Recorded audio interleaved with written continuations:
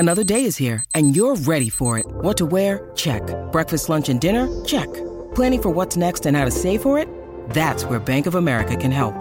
For your financial to-dos, Bank of America has experts ready to help get you closer to your goals. Get started at one of our local financial centers or 24/7 in our mobile banking app. Find a location near you at bankofamerica.com/talktous. What would you like the power to do? Mobile banking requires downloading the app and is only available for select devices. Message and data rates may apply. Bank of America N.A., member FDIC. I started my interview with Ashley Carman by asking her to listen to a song, or rather, a clip of a song.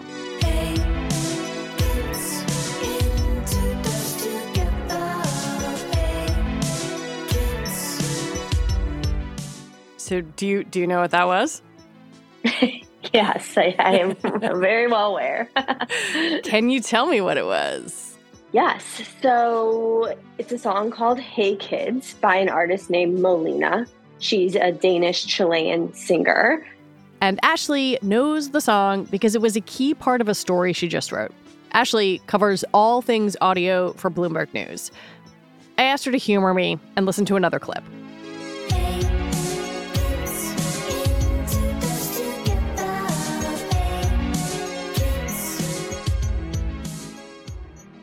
What's this one?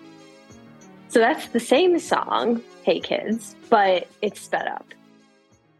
If you wanted Hey Kids on a streaming service like Spotify and found that track, it might seem like the Molina song, but it's not. Someone else, not the singer, not the music label, is making money when you listen to it. I met the co-owners of the label that Molina is signed to. They are from Denmark.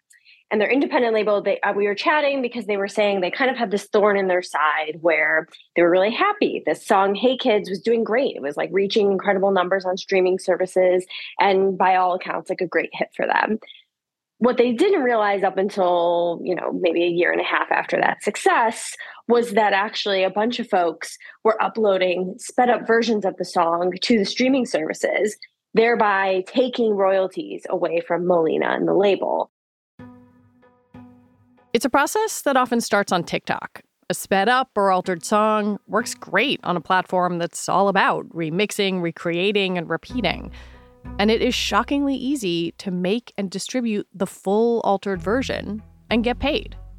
Back in the day, if you wanted to distribute your music to like a CD store or record store, whatever, you went through distributors and it was just like a clunkier system because it wasn't a digital world where anyone could stream any song. Now the music industry has this kind of DIY marketplace with distributors who basically anyone can pay to distribute their music. So some examples are like DistroKid, TuneCore, CD Baby. You and I can make music and upload to the same exact services that every label does and have our music heard by anybody.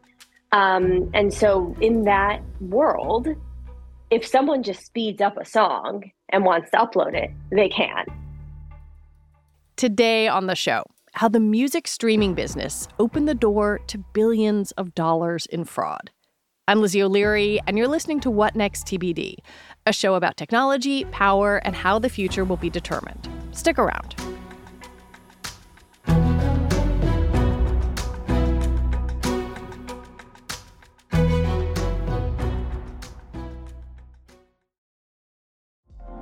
Apple Card is the perfect cashback rewards credit card. You earn up to 3% daily cash on every purchase every day. That's 3% on your favorite products at Apple, 2% on all other Apple Card with Apple Pay purchases, and 1% on anything you buy with your titanium Apple Card or virtual card number. Visit apple.co/card calculator to see how much you can earn.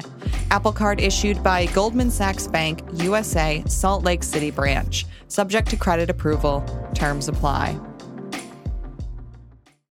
When you need mealtime inspiration, it's worth shopping Kroger, where you'll find over 30,000 mouth-watering choices that excite your inner foodie. And no matter what tasty choice you make, you'll enjoy our everyday low prices, plus extra ways to save, like digital coupons worth over $600 each week. You can also save up to $1 off per gallon at the pump with fuel points. More savings and more inspiring flavors make shopping Kroger worth it every time. Kroger, fresh for everyone. Fuel restrictions apply.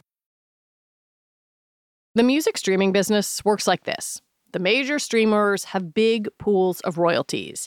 If you're an artist, you get some percentage of the pool when someone clicks on and streams your song. So there's a big incentive to drive traffic to songs. And where there is money to be made in clicks, schemes follow. More traditionally, we would think about streaming manipulation. So like bot networks playing a song over and over or directing traffic to a song or artist in an effort to drive more streams, possibly to raise the profile of an artist or, in some cases, to financially benefit. Can you walk me through the different examples of fraud you came across in your reporting? Yeah. So one is the sped up songs, which people upload different versions of tracks that they do not have the copyright to and potentially benefit from that financially. The other is kind of a different type of scam, I guess I would say, which isn't necessarily financially motivated, but is still a challenge for independent managers and artists, which is DIY creators might upload a song to a distribution service. And instead of it being like Ashley's song, maybe I tag in an artist bigger than myself. So I specifically cite an artist named Clams Casino. So if I tag Clams Casino and you are a Clams Casino listener, maybe your Spotify Discover Weekly is going to be like, hey, guess what? There's a new Clams Casino song out. Doesn't matter that it's not actually Clams Casino and it's Ashley's song. And then there's, of course, I just discussed a little bit about bot manipulation. So just highlighting that, yes, bot networks are still out there and definitely still driving traffic to artists. Who's behind all of these different types of fraud? It's tough to say. I spoke with the co-founders of a company called BeatDap, which specializes in fraud detection on like streaming services and for labels. And they say the vast majority of the fraud that they detect is financially motivated. So in those cases, they obviously believe it is mostly just people looking to make money that are perpetuating that fraud. It's possible, of course, that in bot networks, maybe it's a label team or an artist team, unintentionally or not, wanting to drive some traffic or get some promotion behind an artist. It could be a person who just likes a sped up version of a song or a slowed down version or whatever type of version they like. And the label hasn't officially put that out, and maybe they just want to listen to it. Or even in some cases, it could be a leak of a song that they heard, and they're like, I want to hear this, and I want to be able to access it where I listen to my music. So they just upload it. It's tough to say what the motivations are in those cases, but yeah, it can be different people and different parties. It's an incredibly complicated sounding ecosystem. Yeah, I would say so. Ashley says it's still hard to put an exact figure on how widespread streaming fraud is, but it's clearly sucking money out of the royalty pool. Yeah, so this company BeatDap that I mentioned, they really make it their business to detect fraud. And so last year, they estimated that about 10% of streaming activity was fraudulent, which would add up to around $2 billion in revenue being misallocated per year. They told me more recently that they think on some DSPs that fraud percentage could go up as high as 30%.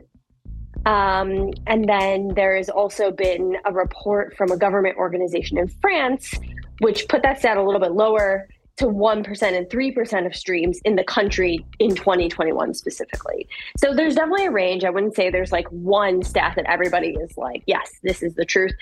BeatDap, who does this work full time, pretty much says like 10%, at least 10% is their estimate. And you obviously talked to the label behind Molina. I wonder how artists and labels notice this stuff and how they go about responding. Yeah, it's funny. I didn't specifically get into how they had first discovered it, but it did come to their attention at some point. And by the time they realized it, one of the songs had already taken off completely and was doing really, really well. And so then it really becomes this game of whack-a-mole where they have to dedicate time every single week just to looking up the song, trying to find variations and seeing whether it's happening and whether they need to issue a takedown request, because they can't really, there's like Spotify as just an example. they say like isn't detecting this stuff. So they have to be the proactive ones. That sounds like something that's probably pretty easy to do, or maybe not easy, but easier to do if you're a great big label, but pretty hard if you're a small indie one. Yeah, I would imagine if you have the resources, it's a bit easier to spend that time. But that's why these independents, or at least this independent label I spoke to, this is a real issue for them. They're like, we need this money. And yeah, the most popular song that they found had over 700,000 plays. So that's pretty substantial. And they were pretty unhappy when they found that. Is there any way to know how much people are getting paid for a sped up song or a fake song that's, created by generative AI? Like, how much money are we talking about? It's a little tricky because there's not like an official calculator that you can find. But like one calculator I had found online, there's a few that say they do it. I mean, it's not like the official calculator or something like that. So for example, like I put in 700,000 plays and it could have accounted for over $2,000. So yeah, you can cash some decent checks from this stuff. When we come back, who's supposed to be policing it anyway?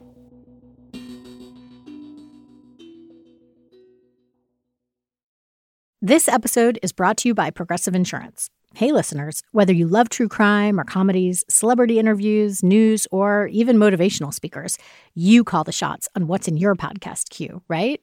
And guess what? Now you can call the shots on your auto insurance, too. Enter the Name Your Price tool from Progressive. The Name Your Price tool puts you in charge of your auto insurance by working just the way it sounds. You tell Progressive how much you want to pay for car insurance. Then they'll show you a variety of coverages that fit within your budget, giving you options. Now, that's something you'll want to press play on. It's easy to start a quote, and you'll be able to choose the best option for you fast. It's just one of the many ways you can save with Progressive Insurance. Quote today at Progressive.com to try the Name Your Price tool for yourself and join over 28 million drivers who trust Progressive. Progressive Casualty Insurance Company and Affiliates. Price and coverage match limited by state law. Lately, the music industry has been focused on fighting songs that are generated by AI and purport to be by artists like Drake. I came in with my ex like Selena, the flex, bumping Justin Bieber, the fever and left. But reading Ashley's story, I was struck by how much more insidious these other schemes feel. The ones where a human is just making a little tweak to a song or to how it's tagged. They seem harder for the industry to reckon with. I think, at least speaking to folks in this space, my sense is that actually everyone knows this issue exists and it hasn't been talked about as openly. But I just came back actually from a music conference called Music Biz, where there were multiple panels dedicated to fraud and various topics within that. And so I think now the music industry is grappling with the fact that there is a fraud issue. It needs to be dealt with. And I think they're starting to really have those types of conversations to figure it out. Whose responsibility is it? I mean, is it Spotify, Apple Music? Like, who is supposed to figure out that this stuff is not what it says it is? I mean, I'm sure, if you're a streaming service, you'll say it's the distributors. And if you're a distributor, you probably say it's the streaming services. And if you're a label, you're probably just like, it's everybody. Not like we just want it dealt with. So I don't know that there's a clear answer on that. What I will say is I think there is a bit of a debate in this space right now on the sped up song side, at least, where some folks I speak to say, yes, this happens, but we also kind of are okay with it just because it's marketing. Like if a song goes viral on TikTok, hopefully it drives streams to the legitimate version and you just got some recognition for this artist or the song more generally. And then I also separately published kind of like an addendum to this piece about how the major labels have responded to the sped up music trend, which is they are operating kind of covert Spotify accounts where that look almost like DJs or something. Like it almost looks like a DIY creator, but actually it's a label approved account that is uploading the sped up song. So it kind of gives you that like cool factor, but still properly pays the copyright holders. So they're like astroturfed. Yeah, kind of. And so that almost is even It's still a strategy, but I would say even more so now, there's official remixes that come out. So Ice Spice, as an example, a really popular hot artist right now, she released various versions of her latest single, like a sped up version, a slowed down version, various versions all at once, just because that way the label / Ice Spice of the artist is ahead of the trend already. So if you like a sped up version, we got that. If you want a slowed down version, you got that. And I think these artists are more willing to lean into that trend now. Do you think this is all a product of both how we consume music now on these digital platforms, but also how artists and record labels have, had this kind of whole digital ecosystem created for them through which they distribute their music? I definitely think this speaks to, just the rapidly changing nature of creation tools and consumption. So it is easy to make a sped up track from what I understand. Like there's apps that can just do that for you. So the idea of making a track is actually is democratized. You don't have to necessarily know what you're doing in like a studio to speed up a song. So you have the democratized tools, you have the streaming services that reach basically the entire global population, and a model that pays. So I think this kind of is just that perfect combination of all these different things changing pretty rapidly in the music space. And as you mentioned, AI is kind of a similar conversation that's happening right now, which is, once again, in the generative AI space, what happens when it's a lot easier for anybody to make a song? And how does that change who gets paid? You have talked a bit about TikTok and TikTok as discovery mechanism, sort of gateway into finding and hearing these songs. Does TikTok have any kind of obligation to stop this, or are they, totally out of this conversation? Yeah, I mean, I think TikTok would probably say they are doing good by the music industry because they are really helping discovery, is my guess. I don't know. I have no idea what they would say. I didn't go to exposure. Yeah. ByteDance, TikTok's parent company, has its own streaming service outside the U.S. where it competes with companies like Spotify. What are the odds that the labels just go all in on having their own universe, their own streaming platform? This lives in a walled-off garden that belongs to Universal. I mean, streaming has been very beneficial to the labels. It has helped the majors grow after kind of the piracy era, which is pretty important to them, I would say, especially as publicly offered companies. I don't know. I'm not necessarily banking on it, only because I think that you probably want as many people to hear your music as possible. But hey, you never know. I think one of the reasons I find this story fascinating is it is both a really interesting business story, but it also gets at this question, this like weird Venn diagram of what's creativity, what's a sample, what's a scam, and what's like meeting an audience where it is, right? If an audience wants that fun, sped up version, who's to say they shouldn't get it? Totally. Yeah. And I think that's part of what people are grappling with. And that's why you've seen the majors and others preempt it and say, okay, you guys want sped up versions. We'll give it to you. We got you. And I think that's what you're seeing is a bit more of a response to that. Listening to you, it is also clear that whatever happens with these sort of different versions of songs, some of which might be owned by a label, some of which might be outright fraud, it takes advantage of like a built-in inequity in the system that if you're a big label, you can handle a lot of this stuff. But it seems like it's pretty punishing for smaller companies. And I wonder if that takes away some of the democratization that you were talking about. Yeah. And I mean, I assume, again, this is an assumption, not something I've explicitly heard. But I would assume the major labels aren't necessarily happy about this stuff either, which is why they're responding to it directly and putting music out that addresses the trends or operating accounts that are a little more covert with the cool factor, but still is like their account. But yeah, I think when it comes to fraud, what I specifically name independent managers and an independent label. And I think for them, yeah, their time is valuable, and dealing with fraud takes them away from the other duties that they need to be doing. So in that sense, yes, I would say anyone can be a musician. You can get your music out there if you want in that sense. But at the same time, you're going to probably need a lot more services to keep things running smoothly. Ashley Carman, thank you for your reporting and for your time. Thanks. Ashley Carman is a reporter for Bloomberg News, where she covers audio, podcasting, and streaming. And that is it for our show today.